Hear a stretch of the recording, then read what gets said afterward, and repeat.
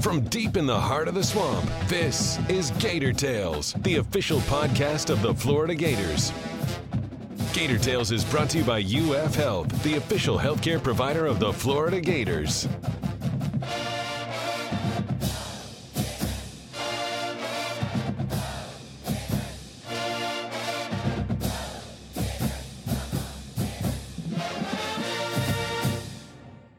Welcome to a special edition of Gator Tales, Gator Greats. I'm your host, Adam Schick.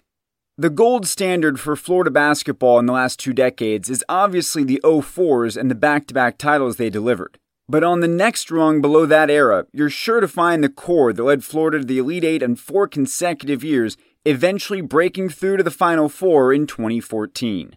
That group was unquestionably led by Patrick Young, who came to Gainesville as a decorated McDonald's All-American and breathed new life and passion into the program after the dip that followed the 06-07 glory.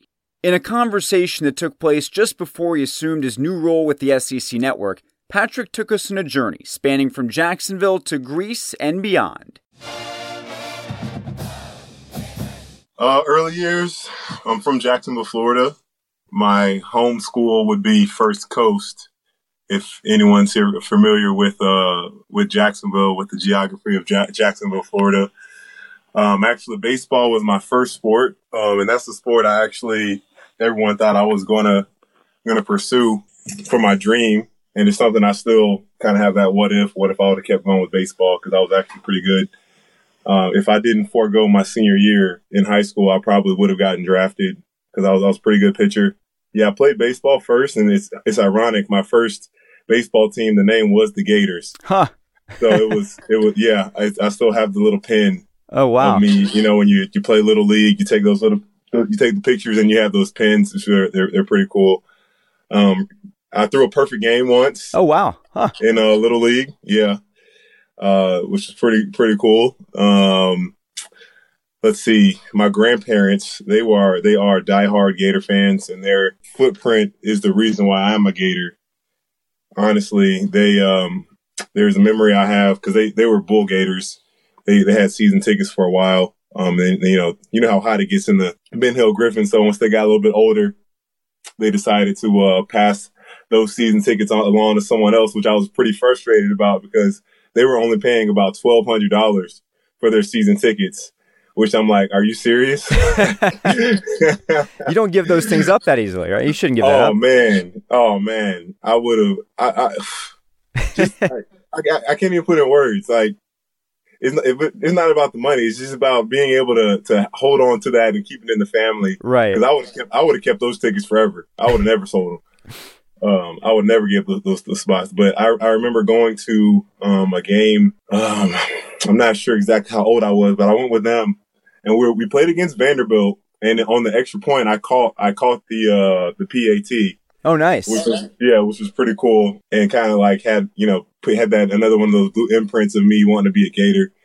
So around my I wasn't very good at basketball until like my freshman year in high school is when I actually got half decent, and then my sophomore year is when I really exploded.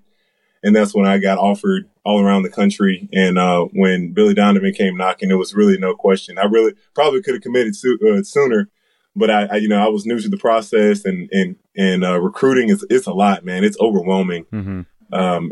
Especially if a kid like me I was a little introverted, not really used to being the center of attention type deal, and having that focus on me, but it all turned out pretty well. Well, I'm curious. So when did you start did you start playing basketball just because you got a lot bigger? I mean, what took you from the baseball track to the basketball track? And was football involved? I feel like if anybody would have played tight end, it would be you. I never played football. Wow. Outside of just playing pickup football in the street and whatnot, that's about it. Never played any type of organized football. But I played, baseball was first, picked up basketball around 7 or 8. And it was just like, I had a tight knit group of friends that I grew up with, my dad's friends at the time. And then, we were all around the same age. So we played on, travel basketball together, middle school together. But I just wasn't very, I didn't love it. I loved baseball more at the time just because it came to me so much easier. I was really, really good at it. Basketball, it's a different, the culture is just so much different. And I leaned more towards the baseball culture of guys and that atmosphere at the time. And also like with the real reason at the time, it was in high school, I was playing both sports, basketball and baseball. And after my sophomore year, I kind of saw that I wasn't clicking super well with the coaches. Baseball at my high school baseball, and then I was playing travel baseball at the same time. And then going into my junior year, going into that next season, my grades were slipping.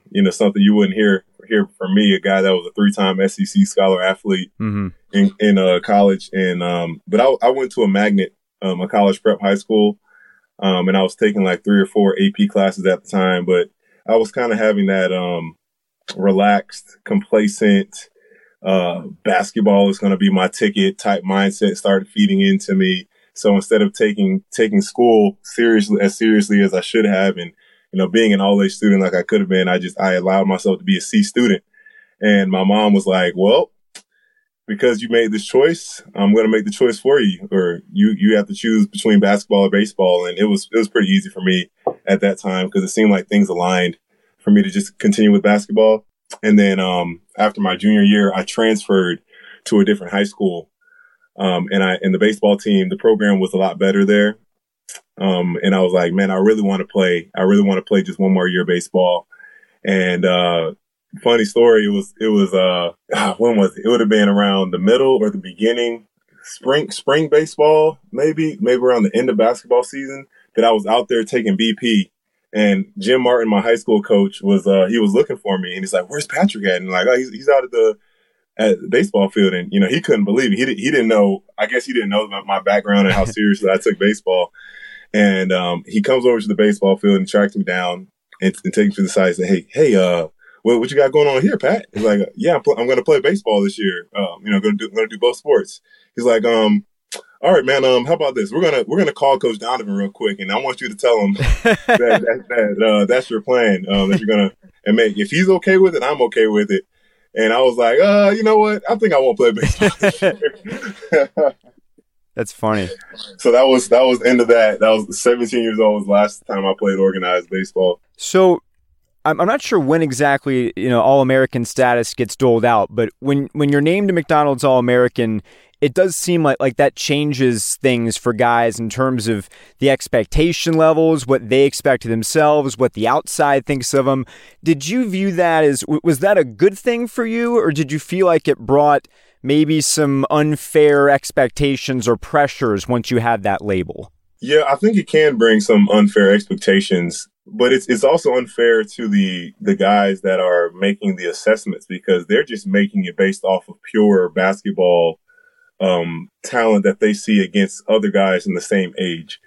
They're not looking at, and not necessarily, it's hard to predict how a guy is going to translate over to the college level when it comes to the scouting and game schemes and practice schedule and course load with school and learning how to be on time and being the first time in your life that you're without your parents. And those are things that you don't account for when a guy gets to college. Like, yeah, I mean, and my situation was different. My family didn't come from a situation where I was like seen as a meal ticket or I was seen as the on the way out of a bad situation financially or something like that, where a lot of guys are, and their expectation starts far before they get such a status as McDonald's All-American or whatever it may be. And that, to me, honestly, is more pressure than what I went through, for sure, because you are seriously battling, and each game means just so much for as far as having the ability to bring your family out of poverty or a dire, terrible situation. Right. But for me, I got to, because I feel like I was very wet behind the ears when it came to and very innocent with recruiting and just the world and just the way people saw me and the way I saw myself as, I believe I just enjoyed the game of basketball. I wasn't thinking about the NBA. I wasn't thinking about the next level. I was just thinking about just getting better and enjoying my time. And that, and then there also was the disconnection between expectation and wanting to excel and the game being easier. Of course, the game's easier for guys when they're in high school versus college because there's not as much scouting. Mm-hmm. And when there's a misalignment with your expectation level and what you think you can do, there's a lot of frustration. So I was very frustrated my first few years in college, just because I wanted to enjoy the game and have fun and do what Coach Donovan was asking me. It's just that, I reality checked that I wasn't that good. Or just that I had a lot to learn. Right. In terms of recruiting, and I guess you were kind of predisposed to Florida all along, as you mentioned, but were there other big-time schools that at least made you think about going elsewhere and leaving Florida? Yeah. I mean, I took an official visit to Georgia. Florida State was always big in my corner because my sister went there, had a pretty decent relationship with Andy Enfield when he was at Florida State and Coach Hamilton. I think if I would have waited a little bit longer, I think my recruiting would have increased more because I think there was some, how these college coaches do things now. They go to your AAU coach and they relay information because they don't want to be seen as not necessarily a snake, but that's just the way the business is. Right. So there were some colleges that contacted my coach and to see if I was going to wiggle out, if they had a chance to wiggle me out. So, I don't want to name anybody's programs because I got nothing but great respect for all these guys and the commitment they make and the sacrifice for their families and their careers. So, I think I made the best choice for me, especially with my family being able to come to almost every single game. So it was an extreme blessing. When you talked about your early years and kind of struggling to hear what the coaches were saying, to translate it to your game, in terms of teammates, who was most helpful to you when you got on campus in your early development? Which teammates were the biggest for you in terms of role models? We did. I think we lacked, honestly, I think in my first 3 years, we lacked that leadership that you would think would be there for guys to freshman guys coming in to huddle around. And it's rare to see because a lot of guys, college players now, especially nowadays, are just so inwardly focused. And I don't blame them. It's a lot easier to focus on yourself and to think about your goals and your vision and expectations for yourself and wanting to make to the NBA, versus taking the extra time to sit a guy like me down and say, hey man, it's a lot to take in. I'm here to take you under my wing.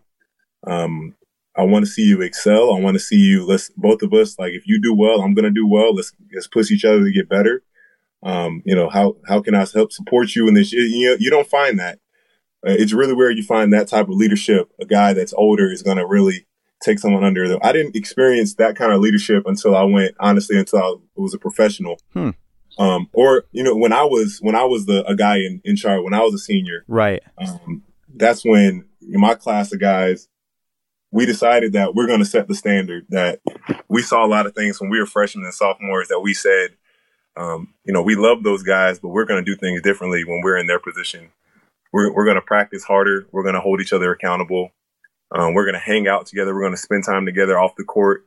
And that's really what equated to us having so much success. Because even the younger guys that left, like you'll get Casey Hill and Dodo, those guys were tremendous after we left because they were, and Michael Frazier, because they were a part of that class we had and were able to carry that on. So that was something that was really special. It's just, I can't say I particularly, I still have a good relationship with a few guys like Vernon Macklin. But at the time, I can't say that he necessarily took me under his wing in that manner of like, hey, you're my little brother. Right. I'm going to teach you everything that you need to know about being successful this year. Yeah, I know for a long time, everyone thought about you being an NBA guy. Well, yeah, first off, it was difficult each year deciding between NBA and staying in college. And it's something I still kind of comes up and contemplate. It's one of those situations where life would be different, would it be better? Don't know that for sure. But contentment, man, just having gratitude and contentment in whatever situation. I think that is the ultimate life hack for whatever situation you're going through. If you can find gratitude in a situation, it can help you tremendously just to count your blessings. Cause, you know, I got to be in a competition, a platform that so many people just wish they have the opportunity to be in. And the fact that I just got to play in the game, was pretty awesome. But yeah, man, it definitely disappointing night. Draft night was disappointing, but got the opportunity to be in New Orleans. Was a great opportunity. For me, just unfortunate that I never even got a chance to step on the court. Mm-hmm. Just wish I would have got that opportunity. And it was after I got cut, leaving the back-to-back, we were like 9-17 on the season. I got cut like on the way back from DC. And I had to make the decision, do I want to go overseas and get this guaranteed money, or do I want to stay in the G League? Because my agent, he has another partner, and one was saying, you know, go get the guaranteed money, and one was saying, stay in the G League, an opportunity is going to come. But the idea was, all right, let's go overseas, get in the Euro League, get this opportunity, make this guaranteed money, and then if you still want to come back and do the G League, come back and do it, because at least you'll have some money in your pocket, and you don't have to struggle on $20,000 for the year. At the time, they did not have two-way contracts where guys can make, only two guys can make a lot more than $20,000. But at the time, it was, you know, only a few guys, like 2 or 3 were making $20,000 on the year. Jeez. In the G League.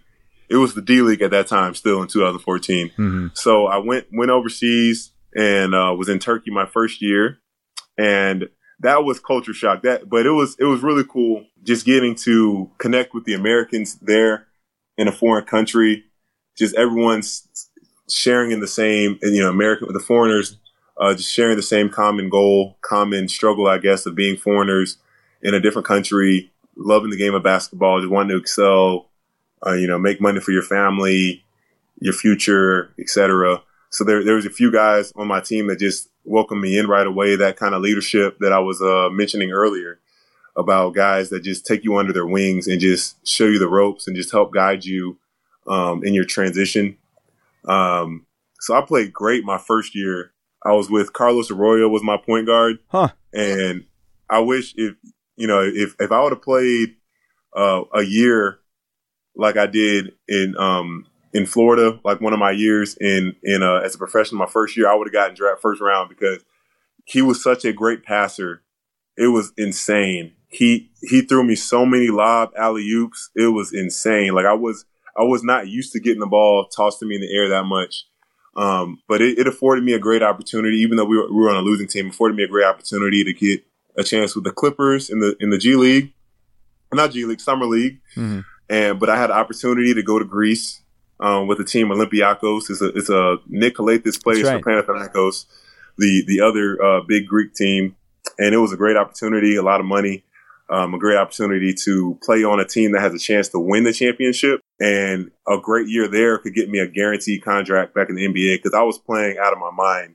I was playing the best basketball I played in my life when I was 23.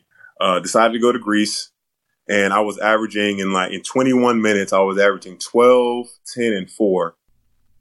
Better stats than I had in Florida. Again, just 4 blocks a game. Wow.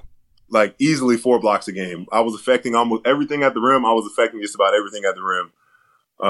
First month into the season in the EuroLeague, I got hurt and missed that whole season. My ACL didn't heal. My ACL healed. My meniscus did not heal correctly from the injury. I had a ACL and meniscus tear. Got hit in the back of the knee. First injury I've ever had. And ended up playing through that second season, just struggling because my knee wasn't acting right because I had that meniscus problem still. And then I after that season, didn't have a good relationship with the coach because he's telling me it's all in my head, that I'm soft and et cetera. Just a bunch of nonsense. That's when the business part of basketball gets really ugly when you turn to a professional, because you realize people don't really care about your well-being as much as they do in college. Right. Especially being in a foreign country. In the NBA, things would have been a lot different for sure. But then I went to Italy. After that, had surgery that I needed to fix on my meniscus. Had an infection after surgery, which was a pretty tough time for me. This is something I'd still have kept kind of under wraps. It's not something that's been told around the world or whatever that they know that I had an infection where I lost my ability to walk for a while. Oh. I lost 30 pounds. I was in the hospital for 2 weeks. I had subsequently following that, I had 6 more surgeries to fix my knee. Yeah. Just to clean out that bacteria, had to learn how to walk again, keep getting the, scar tissue issues. So I had been through the ringer, and fortunately I was blessed and worked my butt off harder than I ever had of getting back to being able to play. Played last season in another city in Italy. Played from December to May. Didn't play my best ball. My knee, it's been through a lot, but it was just such a blessing to get back on the court and do what I love. But it was, mentally, all that had taken a toll on me. Just dealing with a little bit of depression of, why did this happen? This wasn't fair. But I definitely believe that I went through all this in the past 3 years as a means for me to just have more dependence in my faith in God, that I can use just my story of being able to inspire others, just from not giving up, of being able to use my platform, of not taking my life for granted. I think I was very passive with basketball in my career, of thinking that, everything will just come to me, in a sense. That when I was overseas in Europe, I stopped having vision of an intentionality of chasing after the NBA. I kind of was like, I'm going to just play overseas and dominate over here and just make a lot of money and enjoy this. And, it would have been a good life, but what is your intentionality? What is your vision for your life? So that's been the road. I know I gave you a lot there, but that's been the journey. Great. How difficult was the language barrier? And kind of, you talked about the culture shock. Is that more or less difficult than the differences in the basketball language, so to speak? Yeah.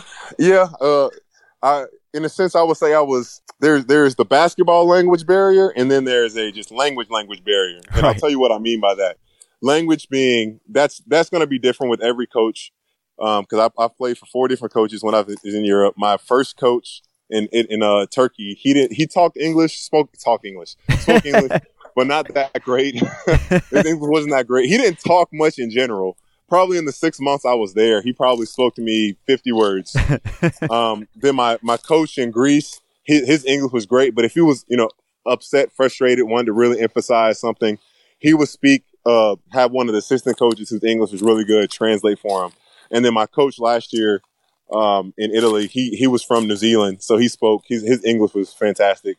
But when I say basketball language, Coach Donovan kind of spoiled us in a sense of how excellent he was at teaching us the game, that I kind of had this expectation level that when I was going to get overseas, that the coaches were going to have the same type of attitude, basketball IQ, emphasis on terminology, of making it clear what everyone's jobs are supposed to be on defense, on breaking the offense down. That was shocking to me especially my first year, that my coach didn't really speak.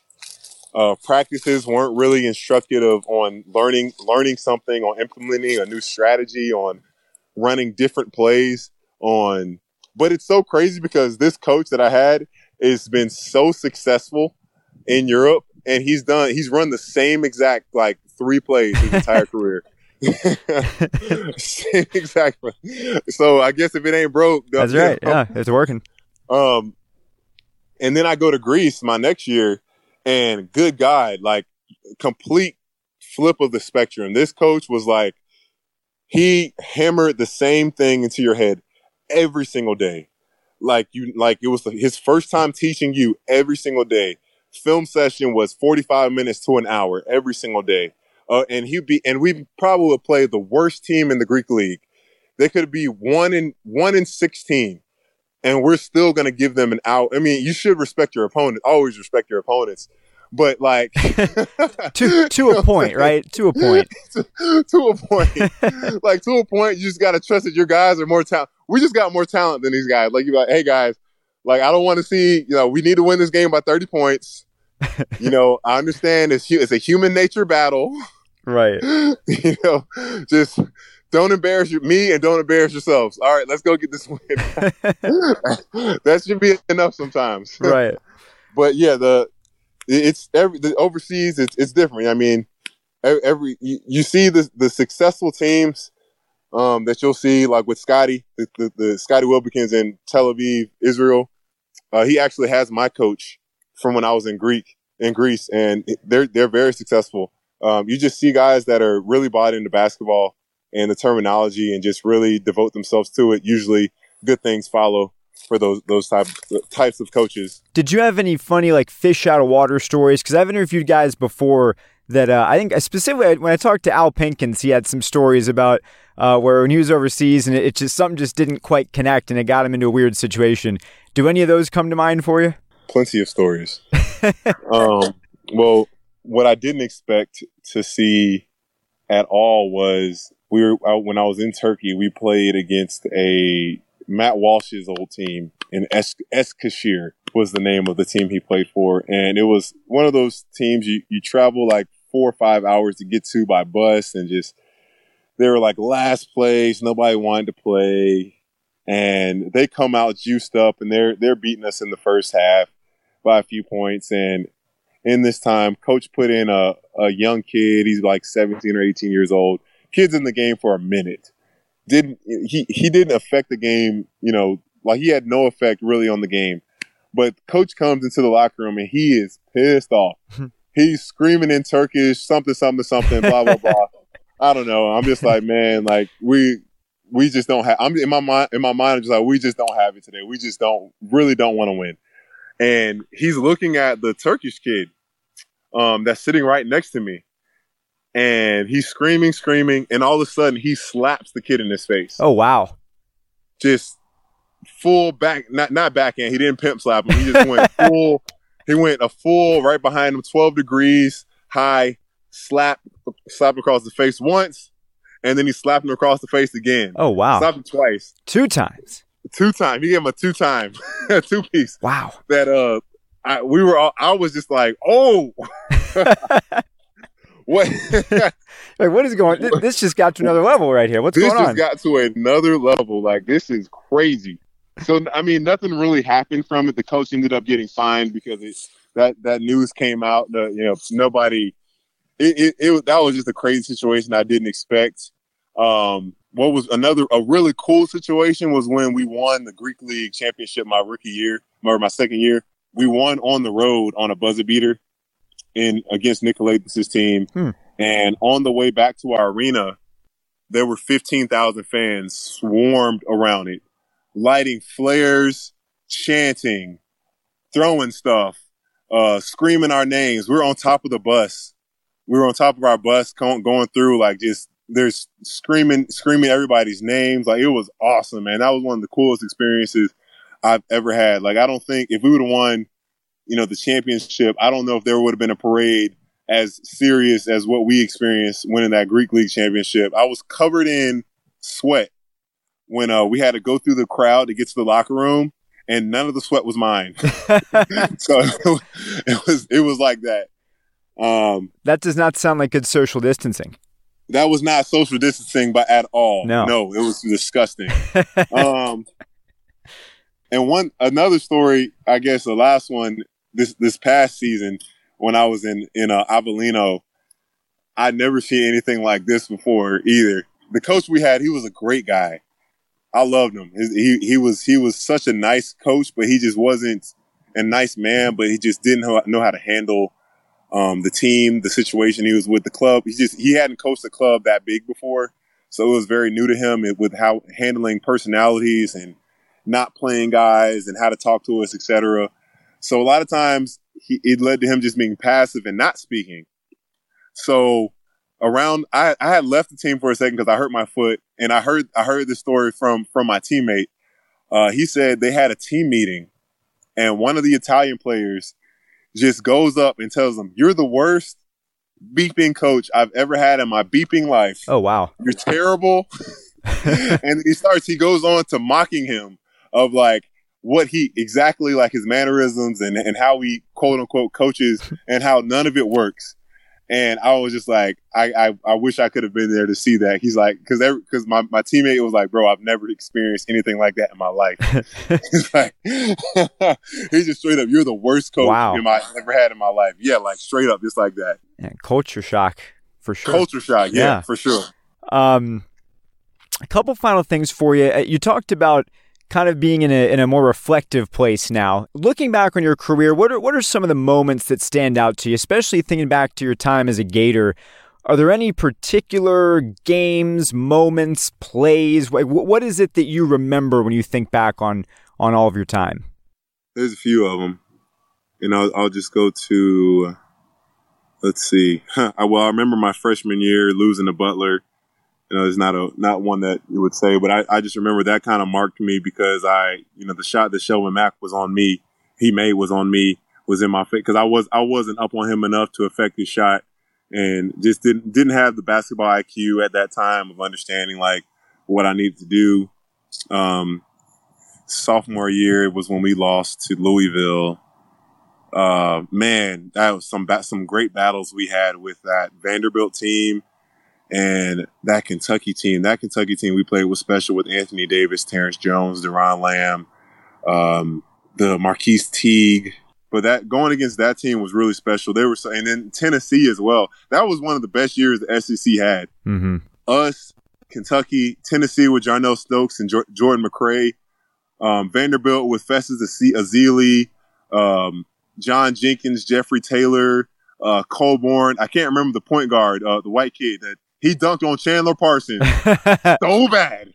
Whoo! He dunked on Chandler so badly my freshman year. Good God. Just like down the lane, tomahawk right on Chandler's neck. I got to look that up. I can't remember that for some reason. Oh, my gosh. Yes, so bad. But I would say the game I had against Arizona, best career game. I could have had 40 that game if they should have just kept giving me the ball because they had no answer for me that game at all. They had zero answer. Playing against Florida State when I blocked Bernard James's shot on the backboard and ripped it out of his hands. Let's see. The dive I had against Tennessee at their place to give us an extra possession that was pretty much sealed the game. And now there was another play when Tennessee was beating us in the SEC tournament semi-championship game. This sequence gave us the lead. I went and saved a loose ball that was on their side, tossed it over the defender, got it to Dodo. Dodo pushes it down the floor, finds Michael Frazier, knocks down a three. And that pretty much was the swing of the game that got it for us. But man, it was so many great memories, man. Just beating Kentucky in that final game, hoisting that trophy, kicking their butts at home for our last senior night game, beating Dayton to go to the Final Four. It's so many memories, man. I even remember our last practice when Casey, Scotty, Will, and I were just sitting down and just reminiscing, like, man, this is our last practice here. There's too many memories. If me and the guys sat down and just chatted, we could talk about all this stuff and bring back all the memories. But it was some of the best years of my life. Final thing for you. We've talked a lot about stuff on the court. I'm curious, what are you doing off the court these days? What are you doing for fun? And then also beyond basketball, what does that look like for you as well? What's the next step? You know, I own a business, an escape room in Gainesville. How hard are your escape rooms? Every time I do an escape room, it's too hard. I get frustrated. How difficult are these escape rooms? You probably just got bad partners. That's a good idea. Always blame it on someone else. I like that. Blame it on somebody else. Blame it on them. Yeah, deflect the blame, always. But they're tough. If it's your first time ever doing it, it's going to be tough. But I kind of like the idea of making the escape rooms 100% success rates because nobody wants to go in there and leave thinking that they were a failure. Right. People just come back when they succeed and are talk about something in a different light when they go through an experience and it's a positive one versus we went but it was really hard and XYZ versus we went and had a good time, man. We got out in this amount of time and the staff was great. So doing that, I've been involved a lot. I was involved a lot with Greenhouse Church. You know, my faith is a big part of my life and being able to talk my story and just bringing athletes, because it's so difficult for athletes to bring and incorporate faith into their life at times, because athletics is all about performance, working your butt off to get a result, to get favor, value, or if you don't work hard, then you're worth nothing, and you're at a lower level. You're seen as lesser. Maybe your family doesn't like you as much. But when it comes to faith, it's polar opposite of that. That like it's a broken world that we live in. So there is a lot of hard stuff that happens, but you don't have to walk through this life alone through it. So been doing a lot of that, speaking to a lot of sports teams at Santa Fe. I've been involved in Athletes in Action. I had an opportunity, which will come back. I'm not sure if the basketball chapter for me is closed yet. Mm-hmm. I want to keep playing, but SEC Network offered to interview me. So we'll see. I might be be the Tim Tebow of basketball for SEC Network coming up this next year. So we'll see, man. It's life's looking good. I'm in a good place right now. It sounds like it. I would not question that for a second after the time we spent together. So, Patrick, thank you so much for sharing so much of your story with us. Thank you, my man. I appreciate you. And that's going to do it for this week's show. If you haven't already done so, please subscribe to Gator Tales wherever you get your podcasts and leave us a review to help us continue to grow.